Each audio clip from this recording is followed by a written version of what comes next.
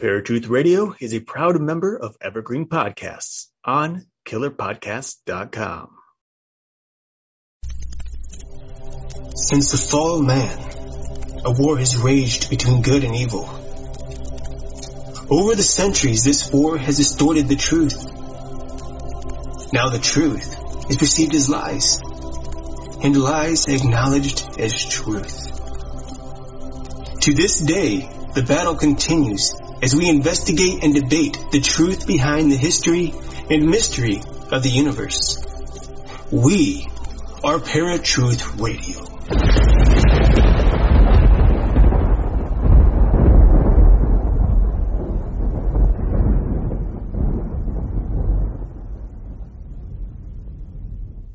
Bigfoot is one of the most elusive cryptids out there. There are movies, books, and even eyewitness accounts of this creature. And sometimes, a movie that comes out that makes you a believer. Now Paratruth presents The Bigfoot Chronicles with special guest Tom Monson. Hey, Parafans. Welcome to another episode of Paratruth Radio. This is Justin. I am flying solo today. Unfortunately, Eric is out for a couple months. Aww.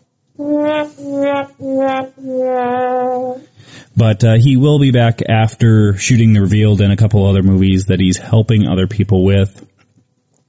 So I wish him the best of luck, and I'm looking forward to his impromptu return. But tonight we've got a great guest on, Tom Monson, who did the movie Bigfoot Chronicles. And this is a movie that it's a fictional movie that is kind of shot in a documentary style film. So we are going to go to the line here with Tom Monson. All right, Tom, welcome to Paratruth Radio. How are you, sir?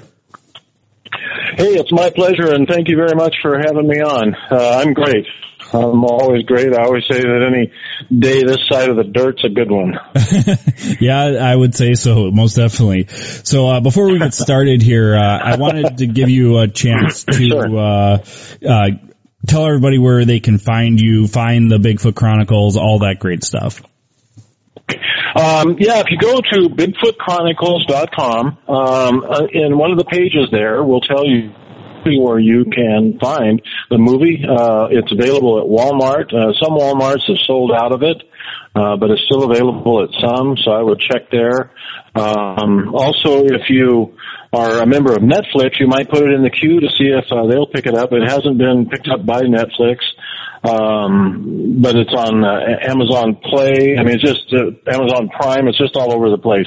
But the best thing is go to BigfootChronicles.com, and there's just a place, one of the pages you can turn to that'll tell you where to find it. All right, awesome. So, getting started here, what kind of gave you the idea or initiated you to start doing this movie? Well, actually, the idea goes way back. It was like in the early 70s. I had gone to a nightclub called Charlie Brown's out in Marina Del Rey, and my cousin and I went there to meet girls or do whatever, just doing studs, hang out, and drinking. And this guy walks in, and he's a curmudgeon, and he's probably about 5'7" or 8", gray beard, wearing and a nightclub, and we're all decked out in our leisure suits and all stuff. And so he comes in wearing a flannel shirt. And, I just was really intrigued. I've always been a people person, so I just watching this guy, and I just had up and felt what his story was. And so I've always been journal. So I walked up and I said, "Hi, my name's Tom. What's yours?" And he goes, "Well, my name is Wally." And he spoke very, very slowly, and he goes, "Well, my name's Wally." And I said, "So, you mind if I join you?" He goes, "Okay." And he gets a really sweet smile on him. It was just a really nice guy. And so I said, so, well, and he goes, well, I just came down here to be my children. I live up in Oregon. I said, oh, where now? He said, well, you get lumberjack. And then my cousin was sitting, he was kind of the joker. Well,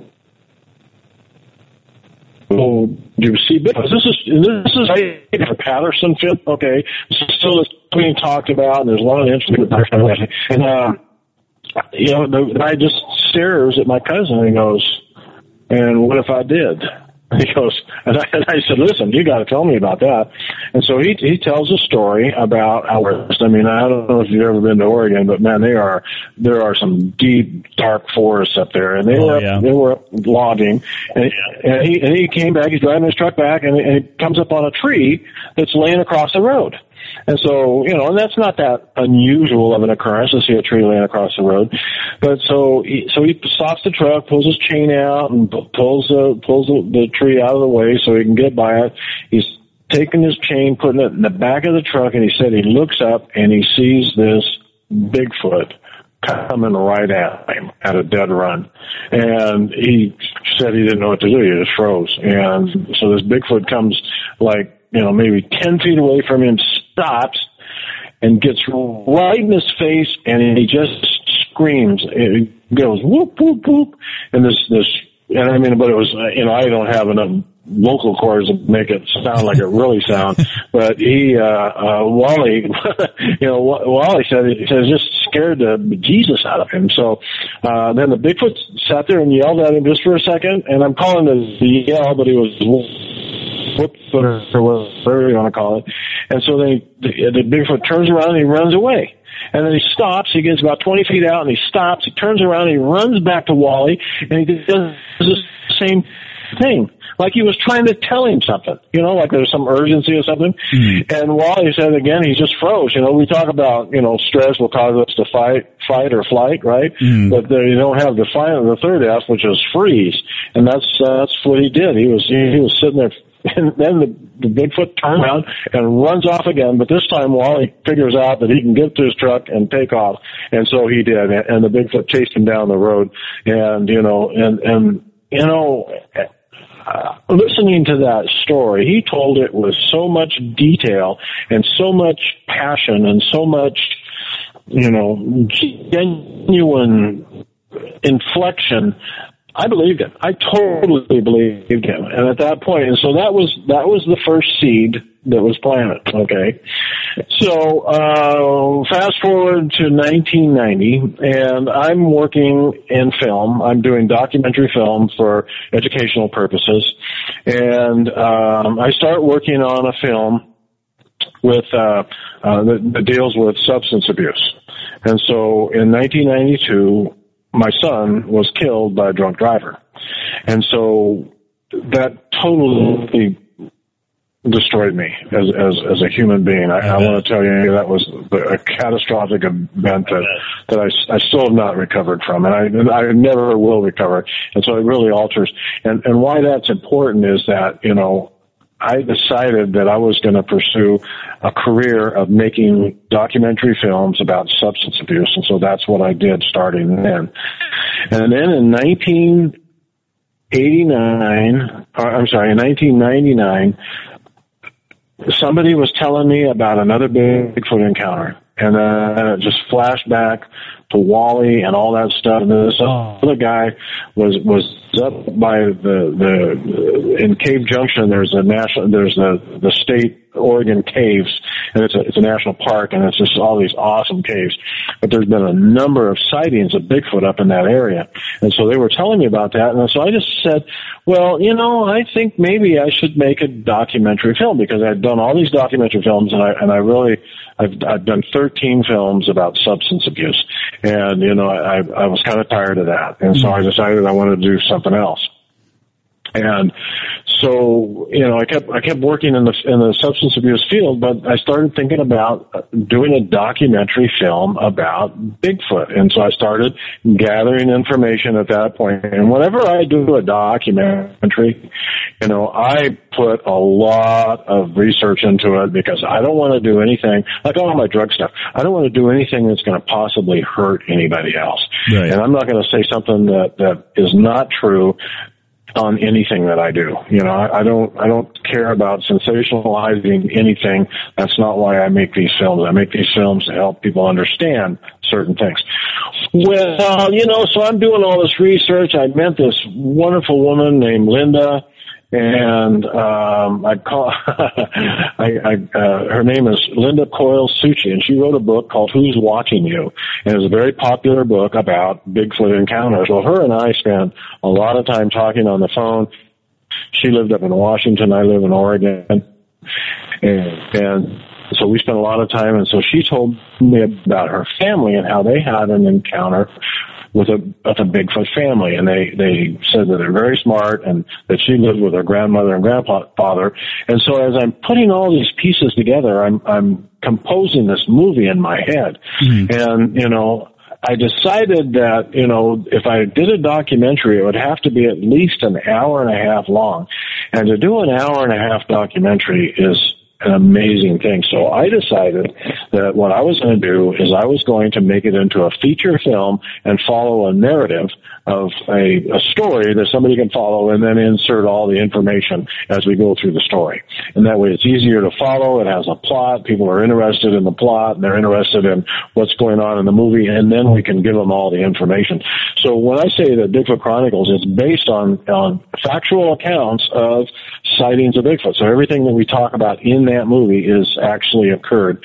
And, you know, so as we're developing this thing, in 2010, I started to write the script for it. And so again, I had this in my mind, and it involved suicide and all kinds of different things, you know, things of social interest and things that we need to have some, you know, social change on, you know, because the number of suicides is just way too many going on. And so I put that piece in it, and then this movie kind of morphed into this R-rated film. And I was thinking, you know, I would like for my granddaughter to be, who was 5 at the time, I would like for her to be able to watch this movie.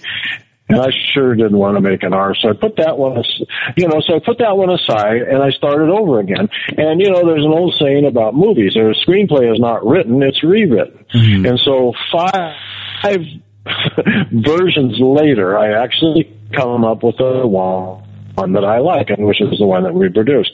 And, you know, and it's about this filmmaker who has lost everything that's important to him. And he's just kind of going through the motions of living his life. And then all of a sudden, he's approached by this coalition of Native American Indian tribes that want him, specifically him, because he's a good documentary filmmaker, to go up and do a documentary film about Bigfoot and maybe catch some shots of Bigfoot. But they want to do that so they can prevent the clear cutting of their forests, you know, their sacred lands. Now, I don't know if you've ever seen, and I'm sure if you're, you know, around the woods ever, you're going to see clear-cut forest. And I'll tell you what, it's the most devastating thing that you could ever do to a forest. Now, for example, did you know that some trees will only grow at certain elevations, and if you vary that elevation by more than 20 feet, you know, some of these mountains are 100, 10,000 feet high. Right. And if you vary the tree growth by more, that specific species of trees by more than 20 feet, it won't grow. And so, I mean, these forests will stay devastated. And I mean, with global warming and everything and all the forests that they're taking out all around the world, we need to preserve these things. And so there's this little clear message in there about clear cutting as well. So I kind of wove that into the story too. And so these Indian tribes, they contact our guy, and he says, listen, I'm not interested in doing a movie about Bigfoot because I don't do fairy tales. Yeah. And so he's very clearly, he doesn't believe in Bigfoot. And so they actually make him an offer that he can't refuse. And so he goes up to this place in Oregon called Jackson Hill, where he meets this girl named Susan who's working with him on the project. And so all of, sparks fly right away, and there's some interest there.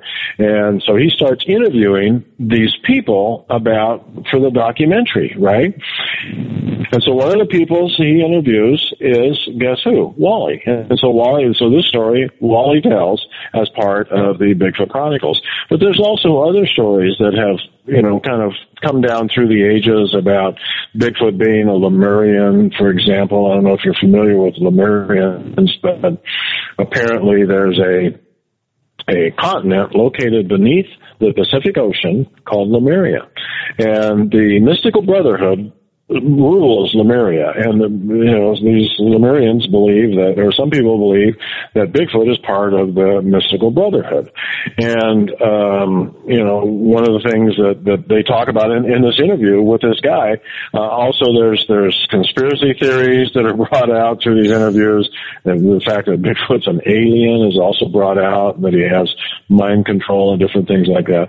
So a lot of these things are explored. Some of them, I got to tell you, are pretty funny. One of the things that people really like about this movie is there's a lot of humor in it. Okay, and it's not poking fun at the whole Bigfoot concept. Right. It's just having fun talking about Bigfoot. Right.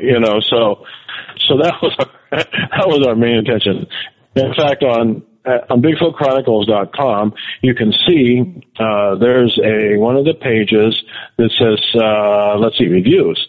And under reviews, it's got there's a picture of a little kid with sunglasses on it. If you click that, then you can go look at what some of the focus group said about the movie when they first watched it. And they all loved humor. And there were a lot of young guys. And as we do our research on this, I found that our target audience on this, the people who like this the most, are males from 45 to 60. And I can't tell you why. Well, I think I can, because there's a love story in this, and this is what kind of the thread that carries it along. Right. And so the girl that played Susan is very pretty, and so that really helped make the story more palatable to get all this Bigfoot information, right? Mm-hmm. So let's see. So anyway, we're coming up to the point where Rock is doing these things, and then the hero's name is Rock, and he's doing all these interviews with all these interesting people, and then he meets this doctor named Joseph Klein, and Joseph Klein is the antagonist, and he's the guy that doesn't believe at all in Bigfoot, and he's always taken the negative side on the argument that there is no proof, and all that stuff that goes along with the people who don't believe, right? And so so we actually present both sides of the story on this. And so it comes down to the fact that, Wally tells Rock where he could actually go find Bigfoot. And so Rock mounts an expedition, and he goes up into the mountains with Susan and Dr. Klein and Dalton, who is the representative of the Indians, and the cute camera operator named Smitty. And so they all go up in the mountains, and they have some interactions, and it's just a fun little adventure story. And they go on the expedition, and that's the story itself, is the expedition. I won't tell you anything about that other than the fact that, it's a good time, and, and I won't even tell you how it ends, because I don't want to ruin it for anybody that hasn't seen it. Right, yeah. People do like it. They like it a lot. And and that's, of course, that's why we made it, right? So people could learn about Bigfoot. And I want to tell you that, there is not a curse word in there, and there's no violence, and it's just a story about sticking to your guns and being persistent and doing the right thing. And that's what it's all about. And I made it so my granddaughter could watch it and gain something from it. Awesome. We'll take our first break here. Folks, you are listening to Paratruth Radio with special guest Tom Monson. We're talking about his movie Bigfoot Chronicles. We will be right back after Eric's Random Fact of the Day. Now, Eric's Random Fact of the Day. The following comes from jfklibrary.org. Did you know that while Kennedy was serving in World War II as commander of the PT-109, his boat was hit by a Japanese destroyer and his crew was stranded in the Solomon Islands? Lieutenant John F. Kennedy carved his coconut shell with a message and gave it to 2 natives to deliver to the PT base at Rendova so he and his crew would be rescued. He later had that coconut shell encased in wood and plastic and used it as a paperweight on his desk in the Oval Office. The message carved onto the coconut shell reads, Noro Isle, Commander, Native knows Posit. He can pilot. 11 alive. Need small boat. Kennedy.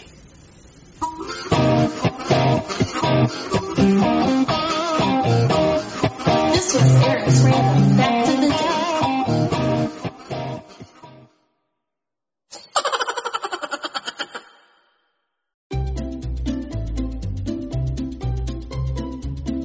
Hello, and welcome to Novel Conversations, a podcast about the world's greatest stories. I'm your host, Frank Lavallo, and for each episode of Novel Conversations, I talk to 2 readers about one book. And together, we summarize the story for you. We introduce you to the characters, we tell you what happens to them, and we read from the book along the way. So if you love hearing a good story, you're in the right place. Our 9th season is coming this fall. Tune in to hear from some of the all-time great authors, Charles Dickens, Jules Verne, F. Scott Fitzgerald, and more. Subscribe to Novel Conversations wherever you listen to podcasts.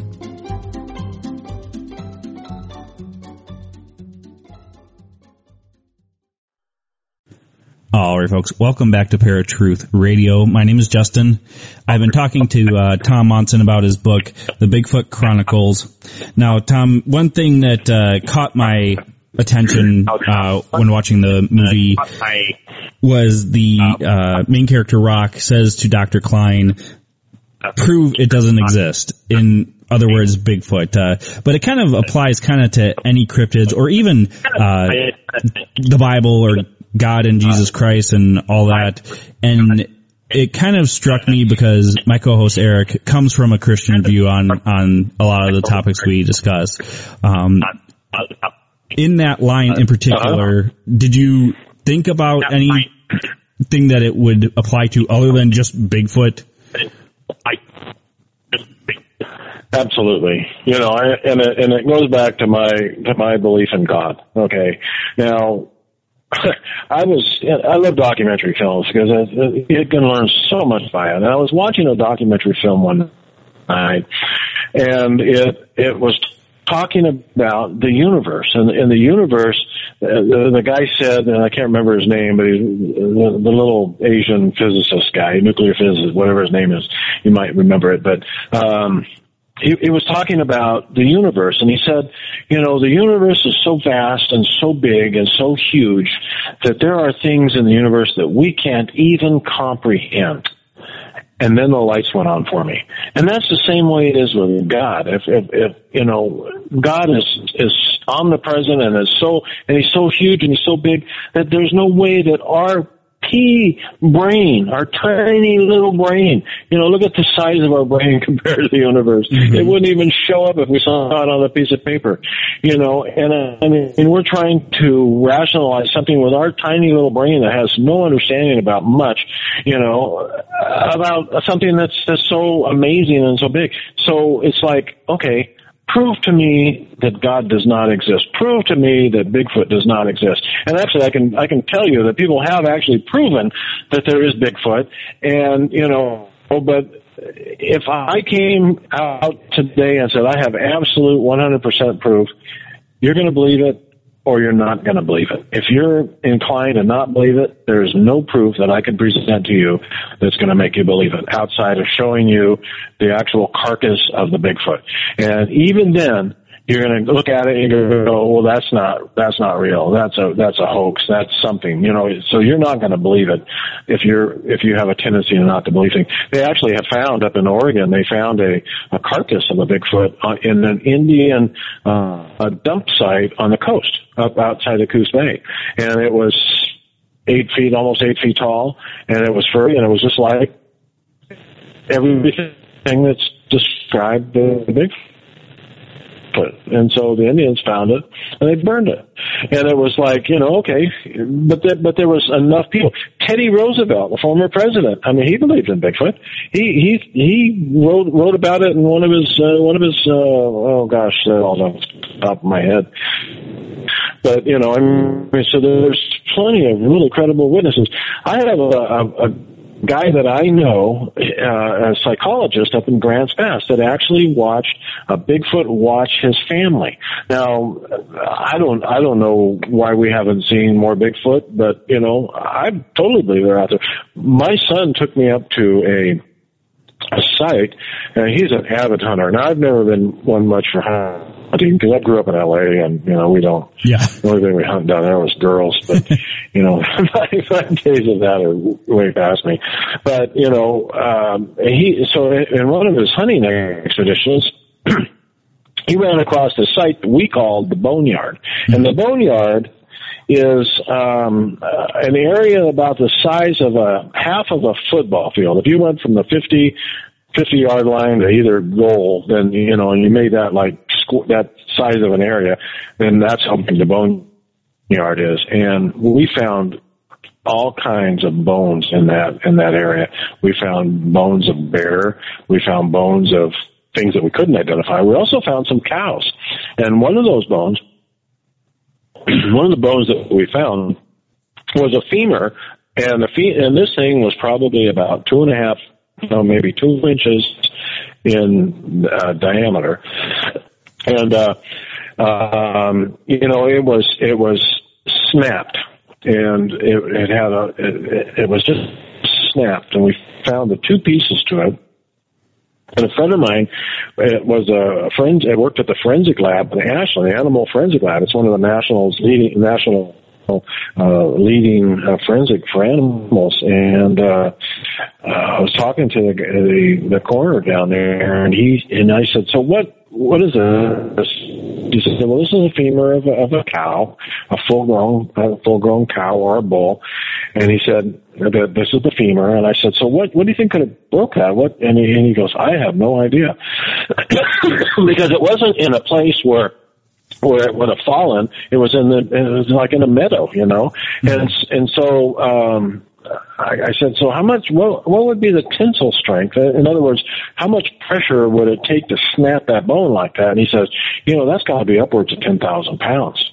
Wow. And I said, so any ideas? He goes, "I have no idea what could have snapped that." But one thing we found in the area, and this is another indication of Bigfoot activity, is about 6 or 8 feet off the ground. We found a lot of trees, little saplings that might be 3 or 4 inches in diameter that were just snapped. And, it was too high for like a bear or anything to do it. And, so again, this is a pretty common thing that we find in Bigfoot sightings.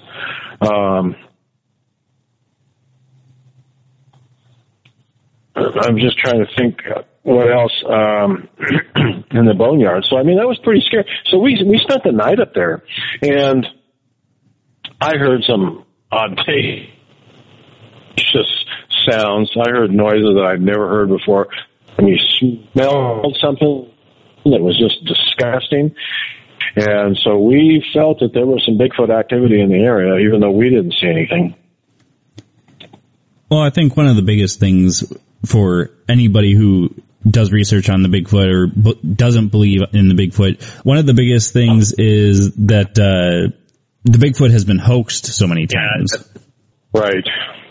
And I can't remember the name of the guy, and it's probably a good thing, but there was a guy that had this hoax that he had put together where, and as soon as I put word out that I was producing this movie, I mean, he was all over me.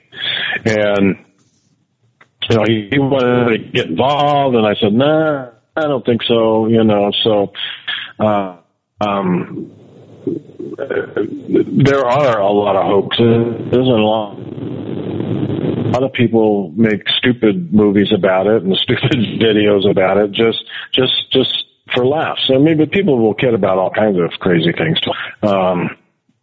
Say it even if I do, but we have to be very careful because whether it's true or not, if somebody believes something, you should at least give them the courtesy of respecting their beliefs. Right. And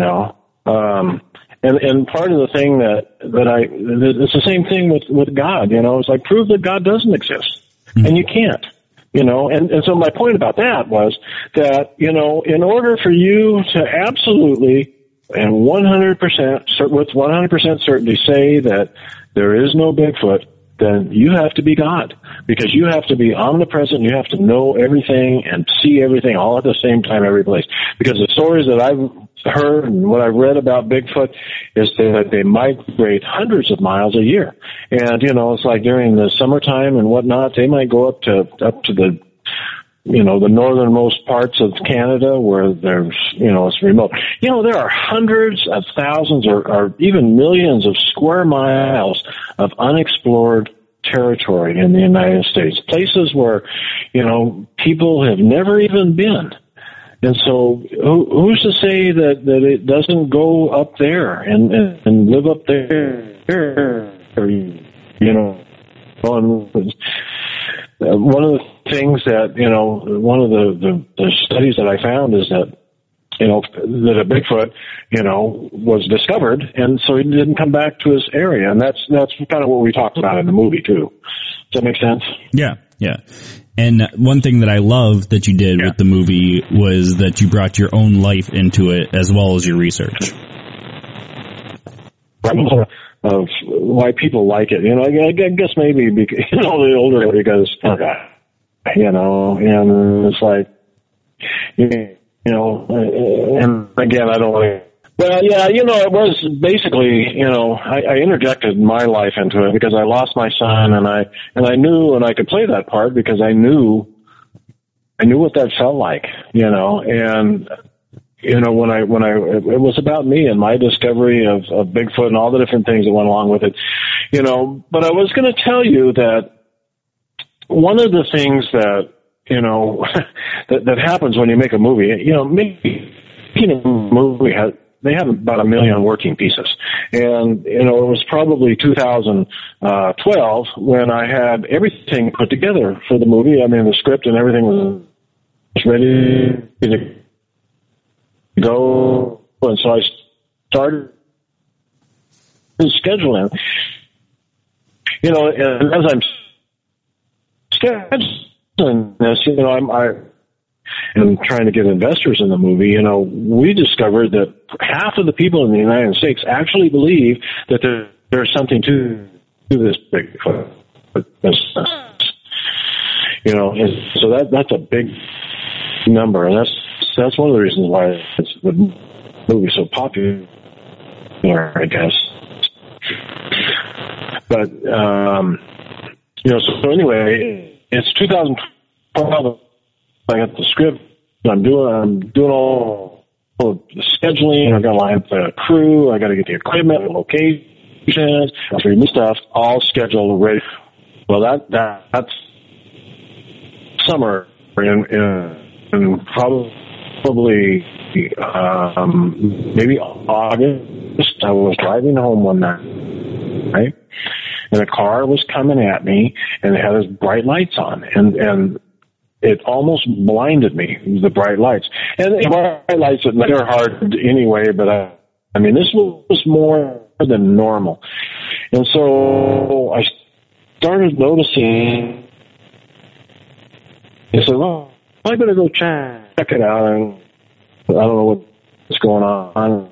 So I went to my eye doctor because my vision at night was affected, and he refers me to a retinologist because my eye doctor said that there was a little spot on my retina, and he wanted me to check it out just to be careful, to be cautious. And so I went to the retinologist, and he said, "Yeah, you have a melanoma in your right eye." In my left eye, all my life, since I was a little boy, I couldn't see very well out of my left eye because I have a thing called amblyopia. And amblyopia is just simply, they call it lazy eye because you don't use it, and then when you don't use it, you lose it. So I didn't have the optic nerve was not connected correctly to my left eye. So if I were to cover my right eye and I saw you across the parking lot, or I saw you at 50 feet away, I wouldn't be able to tell who you are, even though I could with my right eye, but not with my left eye. So I have this recognition problem.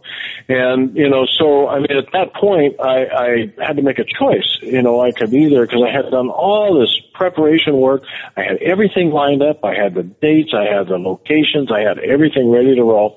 And, if I would have put that off, I know that I probably wouldn't have gone back through it again, because it's just an immense amount of work to get all that stuff lined up, because you got to get the locations, you have to have talent releases, you have to have property releases, you have to have the equipment lined up, you have to have the crew lined up, you have to have all the materials and all the craft services and all the different things, that a million pieces that go into making a movie. And I had those all ready to start shooting. So I decided that even though I wasn't feeling very well, and I was, hopefully I was on the mend. Well, I was at the point, but I didn't know it.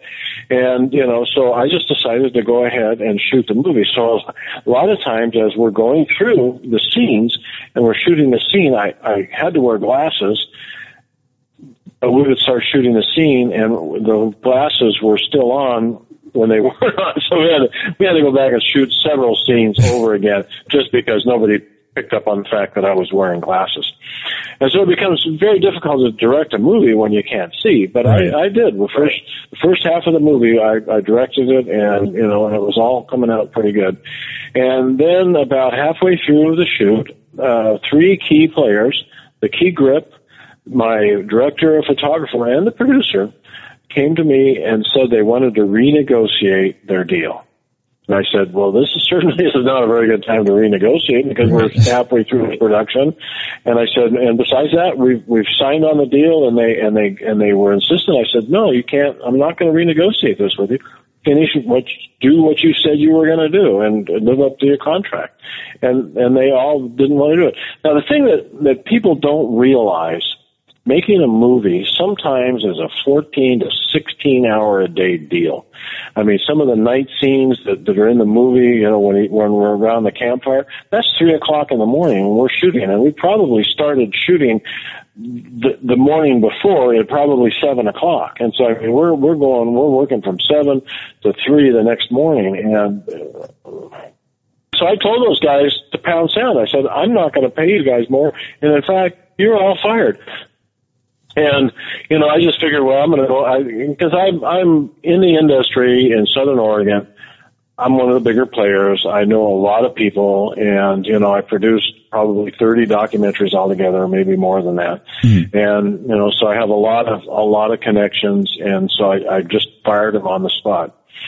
Well, and I went to talk to a friend of mine, a fellow by the name of Calvin Kennedy, and he runs Freedom Productions in Southern Oregon.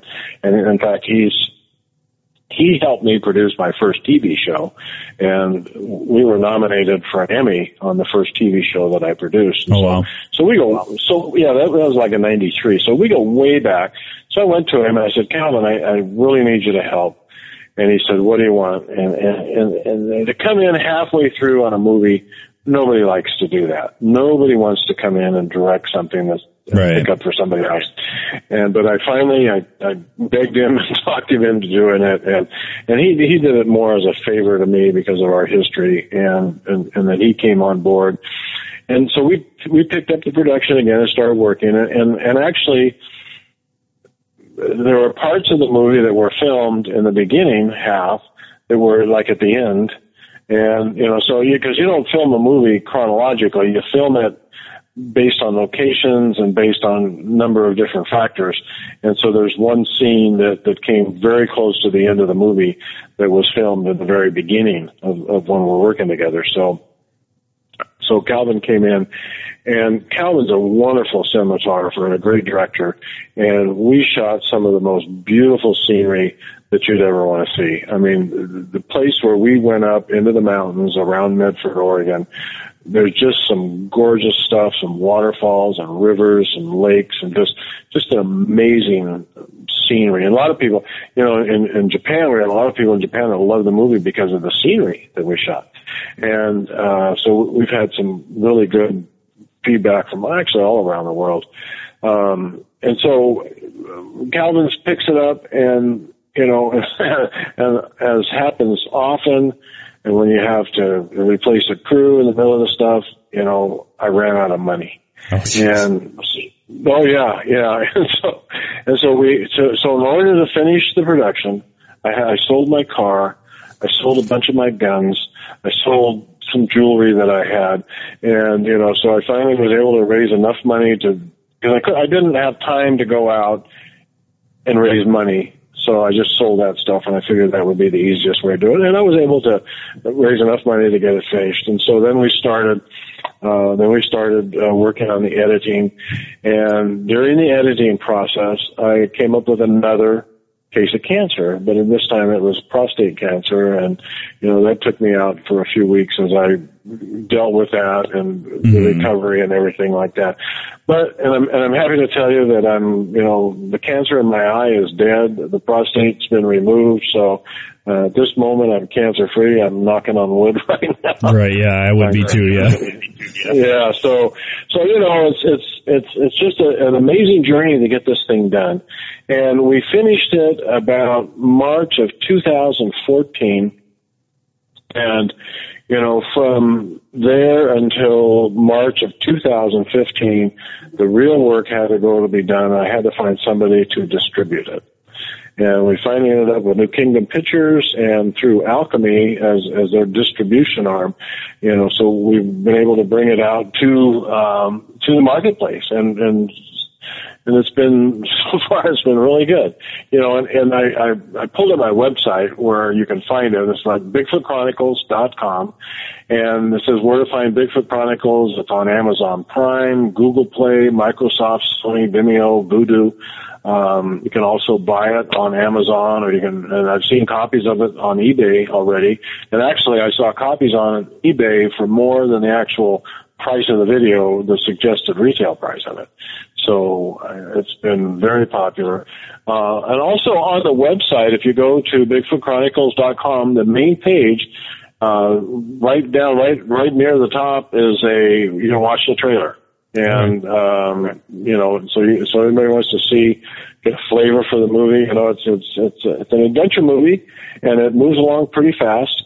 And, there's also that, where it says, under sample footage, there's some interviews that are part of the movie. And then the reviews, you can watch it where the focus group, actually commented on it, so you can see what people thought of it too. You can stream it through various places for like $4.99 or something like that. And then let's see, it's about the movie. It's a segment that just talks about what my goal was to make the movie. So it's been a real journey to get it done. It's actually took almost 40 years to do it. Yeah. But I didn't work on it the full 40. I probably have 5 years of hard work into this thing to get it to the marketplace and to get it so where people can watch it. Because, I wanted to, whenever I go to a movie, when I was a little kid, my brother used to tell me these stories, and we would go, he would tell us about these adventures, and different things and just little scenarios, and he would read to me and stuff. And, to me, that was some really great time. So what I wanted to do was just to take somebody on a fun adventure that's not all bloody and not all gory and doesn't, use a lot of profanity. And, I've been known to swear once in a while. Yeah. A lot making it of the movie. But But, I just wanted somebody to be able to sit down with their family and watch it and learn something about Bigfoot. And so that's what we've done. All right. Well, we are going to take our next break here, folks, and you're going to hear your paranormal headlines. We will be right back. And now, Paratruth Radio's Paranormal Headlines.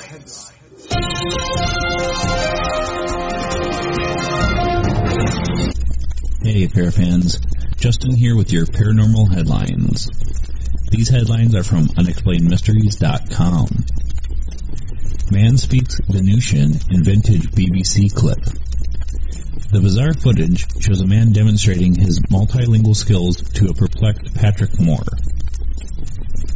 Legendary astronomer Sir Patrick Moore was best known for presenting the long-running astronomy series The Sky at Night up until his death in 2012 at the age of 89.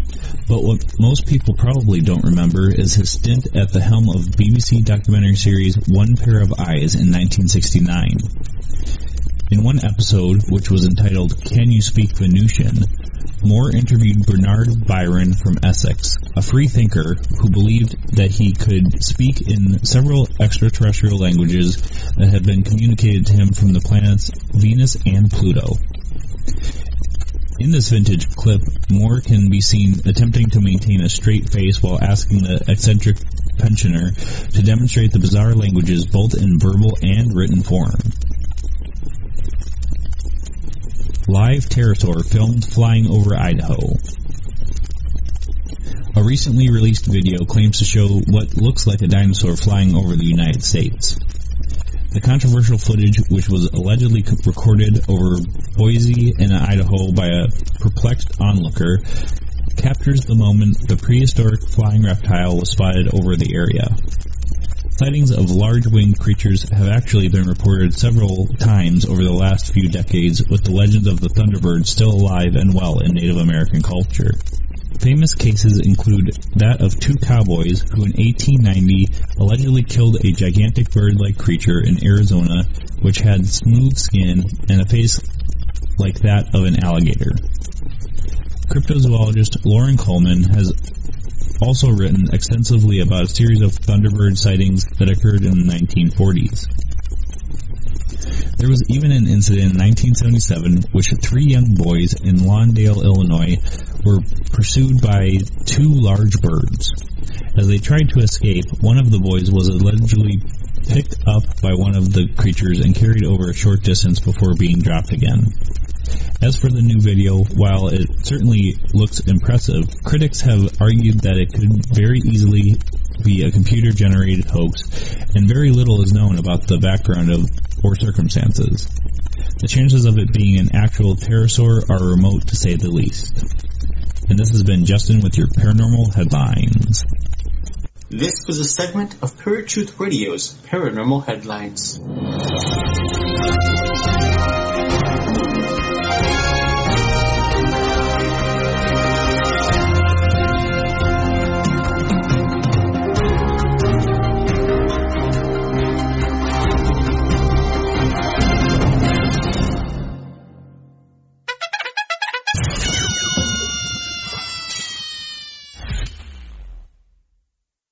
All right, folks, welcome back to Paratruth Radio. My name is Justin, and I've been talking to Tom Bronson about his movie Bigfoot Chronicles. Tom, I wanted to give you one last chance to tell everybody where they can find you and find the movie, since we are coming close to the end of the interview here. Right. Okay. Well, BigfootChronicles.com. You can find out everything you want to know about the movie. You can find out where to see it. I mean, there's just a number of different places where you can watch it. It's still, some Walmarts still have it. If they don't have it, you can ask them for it. I mean, that would be a great way to go out and own a copy of it. You also, if you go to the Where to Find page on BigfootChronicles.com, at the very bottom it says click here for director's cut with poster and soundtrack offer. That poster that I talked about of the Bigfoot walking across, a clear-cut forest, that kind of represents what the movie's about. And it's actually, we've had some pretty good success off of that. So, Awesome. That's the main place to find it. All right. Well, thank you so much for coming on, and we hope to maybe have you on again sometime soon. Yeah, that's my pleasure, and thank you very much for your interest in this and your kind words. Thank you. All right. Have a good night. Thank you. All right, folks. That was Tom Monson, who did the movie Bigfoot Chronicles. If you guys have not seen it yet, definitely check it out. It's definitely a very interesting movie, very down-to-earth kind of movie. And, you know, as you heard, he does put a lot of truth into this fictional movie. So it was kind of a fiction / documentary movie. So that's about all we got for you guys this week. As I said, Eric is out for a while, so I am running solo for a couple of weeks, maybe even a little longer here. So next week we have on Richard Estep, author of In Search of the Paranormal, The Hammer House Murder, Ghosts of the Clink, and Other Disturbing Investigations. Gonna be a great show as always. So definitely stay tuned every week here. On that note, my name is Justin, and I will talk to you guys next week, same time, same channel. And as Eric would always say, peace.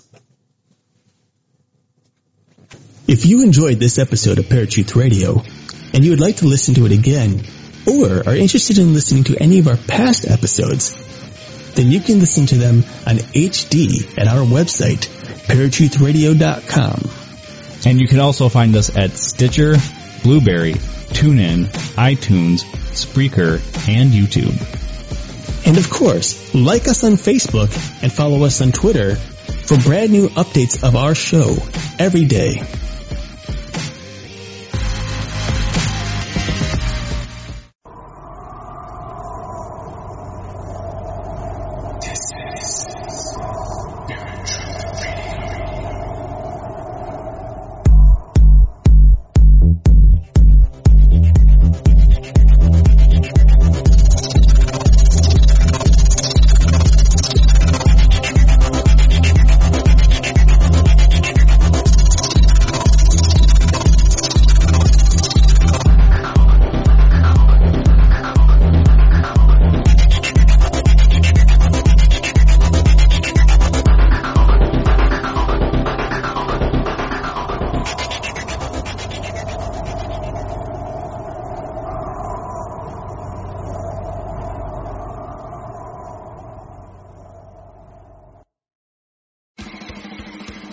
Science! Science! Science!